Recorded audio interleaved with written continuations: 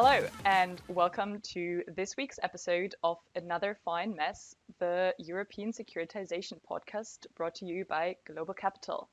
Our fox-eared listeners will recognize that this is not our usual host, Tom Lemon, speaking. He is away this week, although he did manage to record a very interesting interview for the second half of this episode.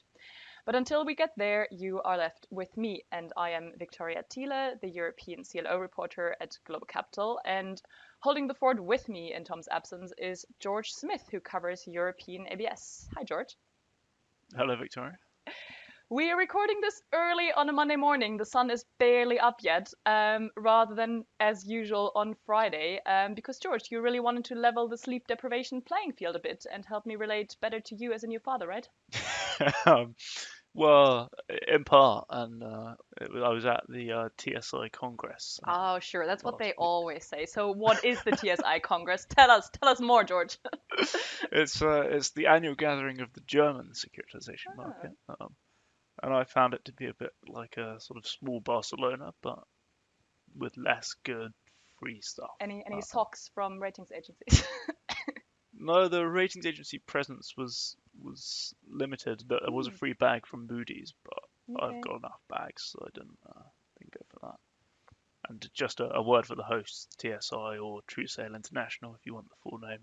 They're a bit like PCS, but they do kind of STS verification, and they do kind of promotional events and that kind of thing for securitization market. We do love our acronyms in this market, don't we?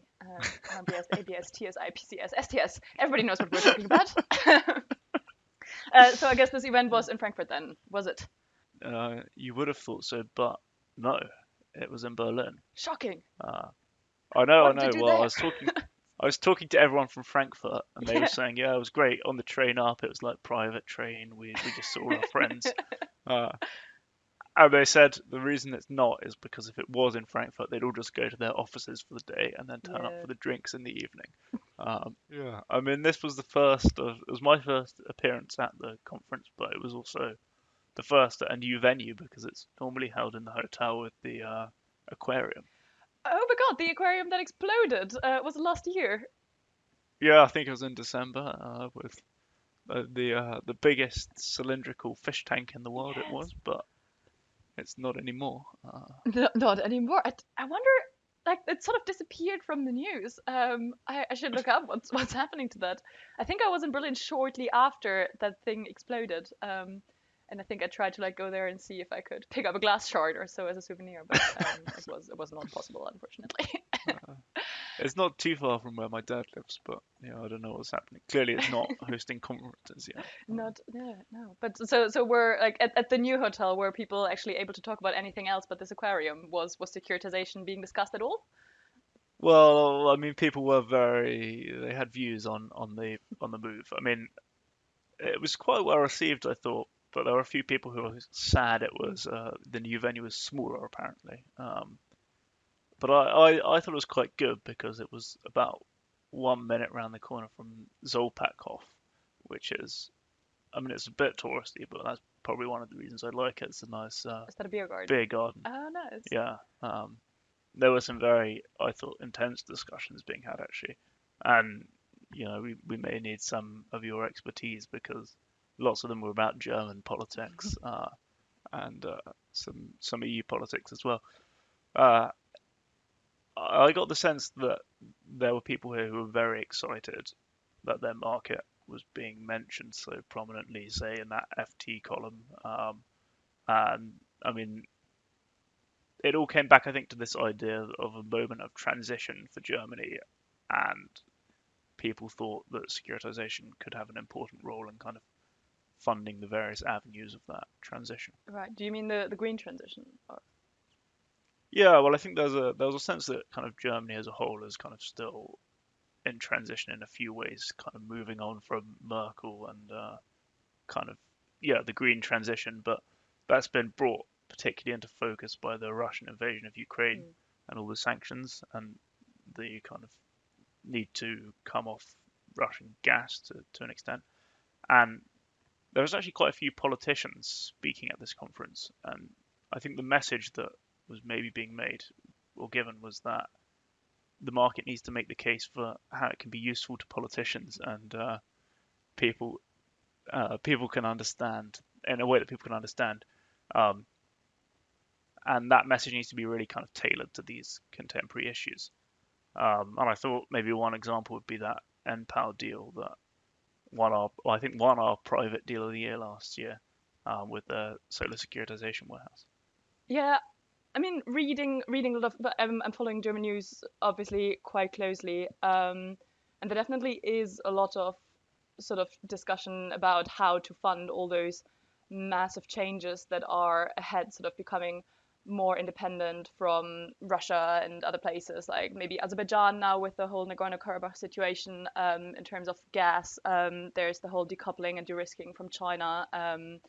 There's massive need of investment, the funding for the army, NATO contributions. Like there is so much going on, and there is such a huge debate about sort of where the money for that could come from. And I've definitely, I mean, securitization is never really sort of at the forefront of the public attention. But I think it is quite interesting if they are exploring that as sort of a venue to help with some of that stuff. But this sort of sounds like more of a sort of communication issue at this point, right? It's the industry sort of trying to advertise itself to politicians and sort of exploring venues of ways of working together. Do you think that could translate into more favorable regulation for ABS? Because that's been a bit of an issue in Germany, hasn't it? Yeah, I mean they've got that letter which in the FT which I mentioned, which is Yeah. obviously uh, something, but I think that as a result there were some people who got a bit ahead of themselves. After one of the speeches, I asked someone, "What do you think of that?" And they said, "I've never seen so much backslapping." You know, I think there's some natural limits. Like there's never going to be any serious amount of German RMBS or anything like that. And one thing that did come up was the EU Parliament elections next year. People saying like we've spent all this time just convincing these guys about what it is we want them to do, and they finally kind of understand, and some progress might get made. And now they're all going to be kicked out again. We're going to have to start again from scratch. So Oh, that sounds that's like one thing. basic democracy. That sounds like you're complaining about how elections work. All right, that is really interesting. But that sounds like it was quite a sort of politically minded conference. Were people sort of talking about anything more sort of strictly markety as well? What did you hear there? Yeah, I mean, there's a lot of kind of market-based panels and that kind of thing. One thing I think was prominent was kind of synthetic securitizations. Uh, there's a lot of excitement around how that market's been growing, particularly how it's grown for German banks, because they, as a result of not doing RMBS deals, can't sell RMBS mezz, which is one of the ways you can transfer risk. So some people are saying it's kind of even more relevant for German banks to be involved in SRT. Um, I called it a market, but actually one of the panelists, Bank of America's Alex Bachvarov, objected to calling it a market. I always enjoy a semantic quibble, so it stayed with me. What did he call it? He said you need secondary trading, otherwise it's just like a series of similar or linked deals that because there's not the same pricing mechanism doesn't really exist if you haven't got secondary, if it's just a bunch of bilateral trades. Interesting. Well, thanks, George. That was really interesting, and I think this is probably sort of a podcast exclusive, most extensive discussion of this conference that we're going to have. But I'm sure if you diligently read George's articles over the next few days, you'll probably find more quotes and sort of more references to what was being discussed at the conference, because it sounds like it was quite vast. There will be a bit more to look forward to there. But yeah, you've also been writing about things this week, haven't you? As the last woman standing in London I with have, Tom I as well. have. I've been holding the torch, carrying the torch of our securitization coverage. Yeah, there were a couple of interesting CLO stories. First of all, in terms of deals, I found out that Man Group, Man GLG, is marketing their first deal since 2021. They hired a new CLO manager, someone to lead their CLO platform this January, and now they're actually getting serious about doing their first deal together with Barclays. And I found that when I talked to a couple of people in the market about this, they were like, are they issuing?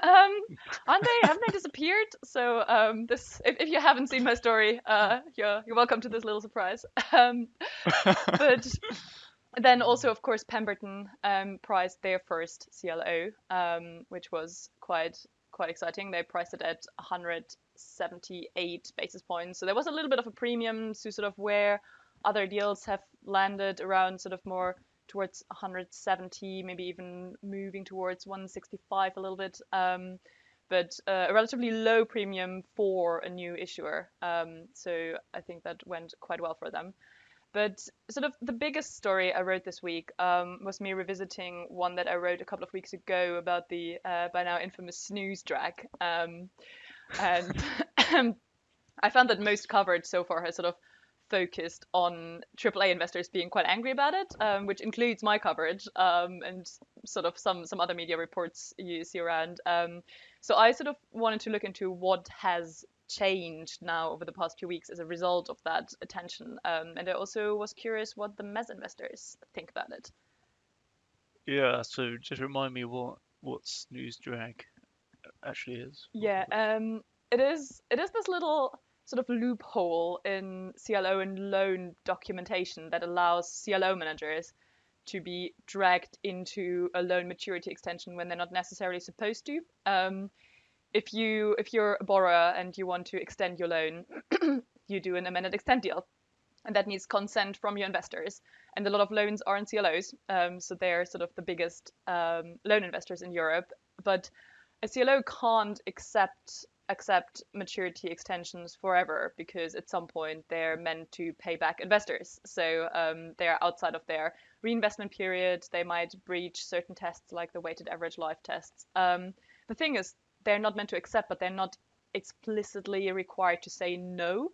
So they can just abstain. And the problem arises in the fact that loan documents often count abstaining as silent consent. So then people get sort of dragged along, and that has caused a bit of friction in the market recently with regards to some older CLOs from a couple of years ago that get done at really tight spreads. Really tight spreads, and that CLO managers are now not winding down or resetting, but sort of trying to keep alive so they don't have to issue a new deal at the much wider spreads right now. Yeah, I see. Okay, so I guess there's a conflict then between equity investors who want to keep these kind of vintage CLOs with tighter spreads alive to maximize their returns, against AAA investors who want their money back to invest in the deals with wider spreads. Yeah, exactly. That's what's been happening, and that's sort of what attention in this debate has been focused on. And of course, the AAA investors are in a pretty powerful position right now. The most senior tranches have been a bit more difficult to place, so people need anchor investors. So they are in a good position to push for some changes they want to see in documentation for new deals. This won't affect this happening with sort of those vintage deals, but of course they want to sort of make sure they're not in this position again in the future. So in CLOs that have priced over the past couple of weeks, months maybe, the market has been sort of in exploration mode, and people are experimenting with different changes to documentation that can prevent or at least sort of limit this news drag potentially being used. And they've sort of come up with all kinds of different solutions. Some require a blanket no from investors. If the extension would breach their well test, they cannot participate under no circumstances. Others are a bit more lenient. They allow to participate if the manager can prove that it's sort of good for credit amendment reasons, or that the manager gets consent from the AAAs first. So you just go out and ask your investors, I want to do this. Is that okay with you? There's a full list of what we've seen in my article about this. That's basically the gist. So how do these mezzanine investors feel about it then? Yeah, they're kind of in an interesting position, I find, and I think this whole discussion is an interesting illustration of how in CLOs, how many people with sort of quite different interests have to come together to make it work for everybody.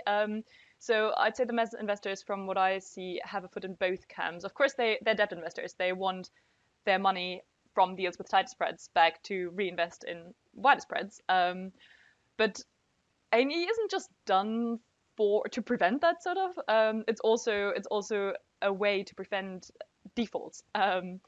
And that's quite important to some people. Not really to investment grade tranches, because they're hardly, like, they're not really affected. Like, they're the first ones to be paid, so they kind of don't care. But the mezz can lose money there. So these investors sort of call for more caution. They have that in common with the equity investors, who would also sort of take more of a hit if there's defaults. And I actually spoke to Sharif Anbarkolas, who is at Cartesia. They invest in CLO mezz, and he actually pointed out that it's not just about defaults. There's also downgrades, and they're sort of expected to pick up too in the current environment. It's something that was said by I think Michael Curtis at Fidelity at the recent S&P conference. And downgrades can hurt AAA investors. So sort of some mezz investors have been trying to make the case why it's also in the best interest of everybody to be a bit more careful here. So I think it's a really interesting discussion. Yeah, good to get another conference quote in there. Now we are everywhere. You cannot escape us at the European Securitization Conference. Thank you, Victoria. If you want to read the story, it's on Global Capital, and it's called Mezz Funds Call for Caution as CLO Docs Start to Limit Snooze Drag. And I think we've reached our limit, George. That's it from us. And we're now handing over to Tom, who managed to get our second guest onto the podcast.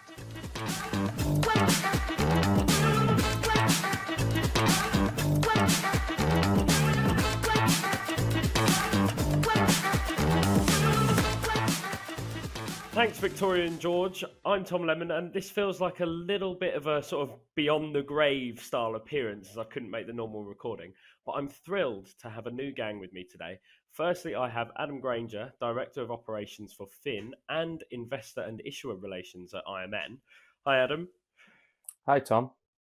Thanks for having me. And Joe Lau, who is the Chairman of Fin and the President and CIO of LordCap. Hi, Tom. Thanks for having me. And you guys are here with me today because summer's over. It's miserable in London and New York, but ABS East is in Miami at the end of October, which is run by Fin and IMN. And that should at least make us feel a little bit warmer when it kicks off. And why don't we start with you? So ABS East, maybe to the uninitiated, maybe the Europeans who are listening that haven't been, what is ABS East? Yeah, so great question, and it's basically a way for us to run to the sun and extend the summer. No, I'm joking. So ABS East it's a large conference. I think it's in its 29th year now down in Miami, and it's essentially the structured finance industry, certainly the US structured finance industry, coming together to educate each other, to transact. It's very much a deal making conference.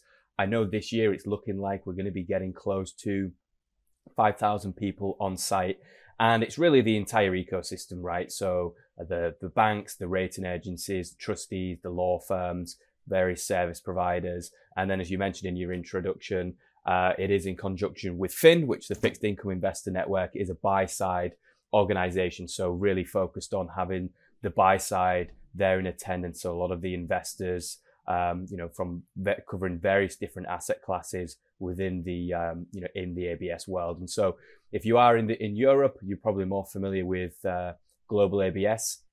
It's very much the sister conference to that, right by the beach. So again, similar to Barcelona, and really a bit of a way to get the entire industry together. A lot of after parties and various different bars and getting together. So it's just an all round great and fun event. So looking forward to getting down there. Occasionally something besides bars and dinners and whatnot. But no, I mean, I think that's a great description, Adam. The one thing that I would add is that we buy side, sell side, we get invited to a lot of conferences. We attend a lot of conferences throughout the year. I think the differentiator with ABS East is really, it's very much investor driven. I mean, the reason for Finn is coordinating with IMN on investor related matters, and that flows very strongly through this particular conference. Many of the other ones are focused on either different segments of the market or asset classes and so forth. The structure of this conference with investor roundtables, market events and overview, trading and liquidity, different perspectives on collateral really does help facilitate the deal making because all of us are there and focusing around the investor aspect of how deals can get done. Great. And then so Adam was saying earlier, that it's quite similar to Barcelona in terms of, you've got the beach.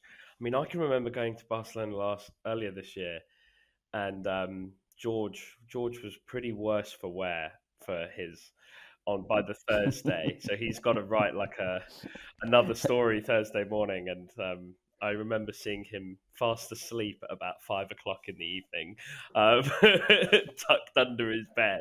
Surprised he made it that long. Yes. So I'm thinking, well, for Miami, because I've never been to Miami, so I'm really excited to be able to go this year. But what's the sort of USP for ABS East? Well, I'll start with we all need to be back in our rooms working and early to bed, of course. But when we're not doing that, I mean, Miami's Miami. I mean, South Beach is, besides being just a wonderful location, tons of restaurants, a lot of nightlife. I can't say that it does exactly the same thing as being in Barcelona because the European colleagues of ours have an amazing ability to be out for days and days at a time. But you can certainly get out late. You can get in a little bit of trouble if you want to, do some dancing, do some clubbing, and arguably be in one of the best food towns in the U.S. That sounds. I'm so excited now. Hope you're getting your reservations soon because it's always hard to get into the restaurants. And then sort of like when you're thinking about, like, obviously you said it, the focus is really is quite heavily investor driven.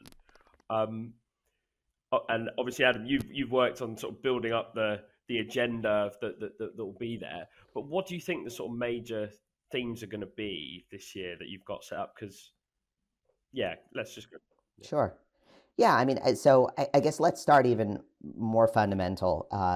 The structure of this conference, in keeping with the theme of investor focus, is always a little different. I mean, everyone always offers primers on different asset classes, an overview of the market for CLOs, commercial ABS, consumer ABS, and so forth. But really, and this is one of the nice things about Finn and IMN partnering up on this, is introducing more market-based commentary focused around the investors. I mentioned roundtables and things. A lot of the actual content is intended to get deep on the issues that are outstanding, not just tell people what is a credit card ABS bond. And, this year's an interesting one. I mean, every conversation, every conference is always interesting, which is probably a bad thing. But, this time around, I'm confused.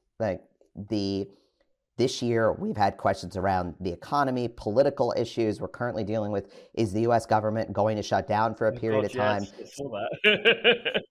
Yeah, it's minor detail. And, what's going on in the rate markets. And at the same time, the general outlook remains extremely positive. And, we've been through a lot in the last year. If I think a year ago, not only were rates substantially lower, but, losses on consumer assets were well below historical means, and we're getting more to that point. So I think the key theme is just going to be really what's going on and how do we think about continuing to navigate the economy that we're in and, the potential downside as we're looking out over the next year. I mean, we're in a political cycle. The presidential cycle is active, which means that there's always going to be some strange things going on there that'll filter into financial markets. And not knowing, are we going to keep raising rates? What's going on with the commercial real estate industry, which of course is a major topic for a lot of subsectors in ABS. So I think it's really, okay, are we going to find a way to this soft landing everyone talks about? Are we looking at economic growth, or are we in for a bit of a bumpy ride? And I don't think the consensus is set on any of those points yet. Yeah, and that's always what makes it great, right? When the consensus isn't exactly. set. Yes. But Adam, and then why don't you tell us, because you've got a private credit summit tagged in there as well, because obviously, I mean, it's been the buzzword or buzz phrase of finance for the last year or so, hasn't it? Yeah, it's no, you're right. It seems that any call or meeting I have with investors, private credit is either the topic or it certainly gets mentioned in any of those conversations. So you're absolutely right, Tom. So I guess the idea behind introducing the private credit summit at ABS East, comes from that observation and that sort of general shift towards that. And I think, certainly in the past couple of years, it seems to be something that just keeps coming up and it's sort of getting larger and larger. And I guess it's a trend driven partly by sort of the current economic climate. So as Joe was mentioning, sort of, the high inflation and the interest rate hikes, I think is pushing a lot of investors to look for viable alternatives. And so really, we was thinking that, okay, with ABS East, we've got pretty much the majority of the industry there in one place. And so why not use this as an opportunity to invite some of the, the credit funds to the event to speak to our audience, because it's not just aimed at investors, right? We're seeing a lot of banks getting involved with some of these transactions too, and really sort of set the scene before the conference of ABS East starts to have the conversations. And it's, right now, this is the first time we've put this together, and we've already got over 1,000 people registered for this event. So it's taking place on the morning of the 23rd. It starts at 9 a.m. and runs till 1. So we've got a number of great sessions. We are co-hosting again with Finn and also Ares Management, the sort of the co-sponsor of this. So there's going to be a number of people from their firm speaking, various fireside chats, really setting the scene and the state of the private credit, I guess, ecosystem as it currently is. And I'm sure that as it continues to evolve, the conversations are going to be more prominent. And I'm sure that in 6 months, that area might look a little bit different, but it seems to be that things are tracking in that direction. So we thought, why not use this to, speak to a lot of the structured credit industry on sort of an alternative form of financing. So I guess that's the main idea of this. So I'm going to be running that session, and I think, Joe, you and I were going to be doing sort of the opening remarks there. So very much looking forward to getting to Miami and kicking off this new event, this new pre-event, I guess it is. It's an event before the event. I think it's going to be so exciting and interesting. I think it's going to raise the energy level. I mean, normally when the conference starts, you're going through the one-on-ones, people are kind of drifting in. The main event hasn't begun, and I think this is its own main event.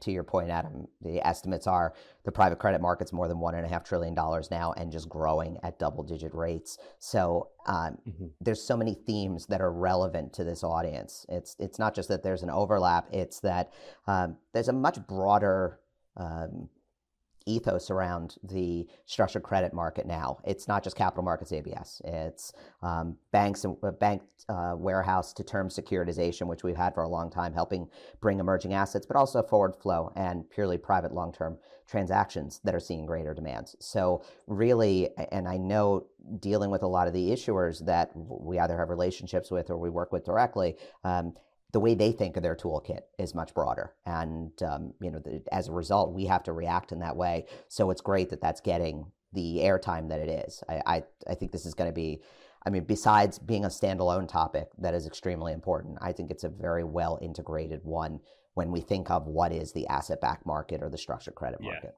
Yeah, exactly. Yeah. Right then. So you guys mentioned that you're both talking, so you can't say yourselves, but is there one thing, one panel or one thing at the conference that you absolutely must go and do this year? Must go and see this. Can I say seeing Louis Manson then, if it's not Adam or Joe? No, I'm really looking forward to. One of the things we're trialing at this conference is a set of investor-driven roundtables that are focused around the individual task forces within Fin. So we have a consumer task force, commercial, RMBS, CLOs, and ESG, and we're looking to bring direct dialogue into that. We love panels. You get a lot of great information out of them, a lot of fantastic speakers. But it's more intimate when you can bring the audience into the discussion, and that's harder in a lot of these situations. This is being designed specifically for that, and I think it's going to bring out a lot of really interesting perspectives, thoughts that people have about what's going on, and ideally add a little bit of friction among people, because that's going to make it interesting. Mm-hmm. Love a bit of tension. That's what always makes a good story or a good podcast. Adam, your go then. What do you think? You can't say the same. Yeah, so for me, no, I mean, I'm going to agree with Joe because, yeah, I am excited for those sessions. I'm going to be involved with running those. So I'm very much looking forward to them. And then also, as you know, running the Private Credit Summit, I'm excited to be listening in and putting those sessions together and listening to Joel Holsinger from Ares and his fireside chat. But I think on ABS East, Brett Lees from Apollo, he's the partner and co-head of asset management there. I saw him speak at the IMN CLO conference earlier in the year, and his speech was great. And so really looking forward to his keynote session on, I think he's going to be talking around sort of the asset-based finance space. So very much looking forward to that. And then generally, I think the great thing about ABS East is just seeing all of the friendly faces, right? Excited to catch up with people I haven't seen in the past year. So yeah, very much just looking forward to getting down to Miami and sort of immersing myself in the event for the few days. And then our last question before we go is more because I'm just lazy and I can't be bothered to Google what things to do in Miami Beach. But what is the one thing not at the conference you'd recommend a fresh-faced newbie like me to go and have a look at?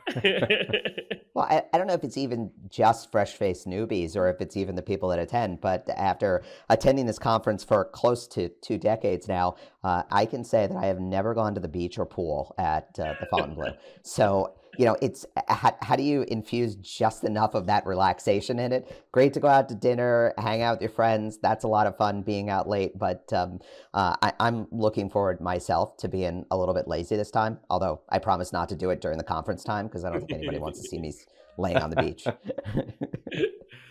And Adam, what do you think?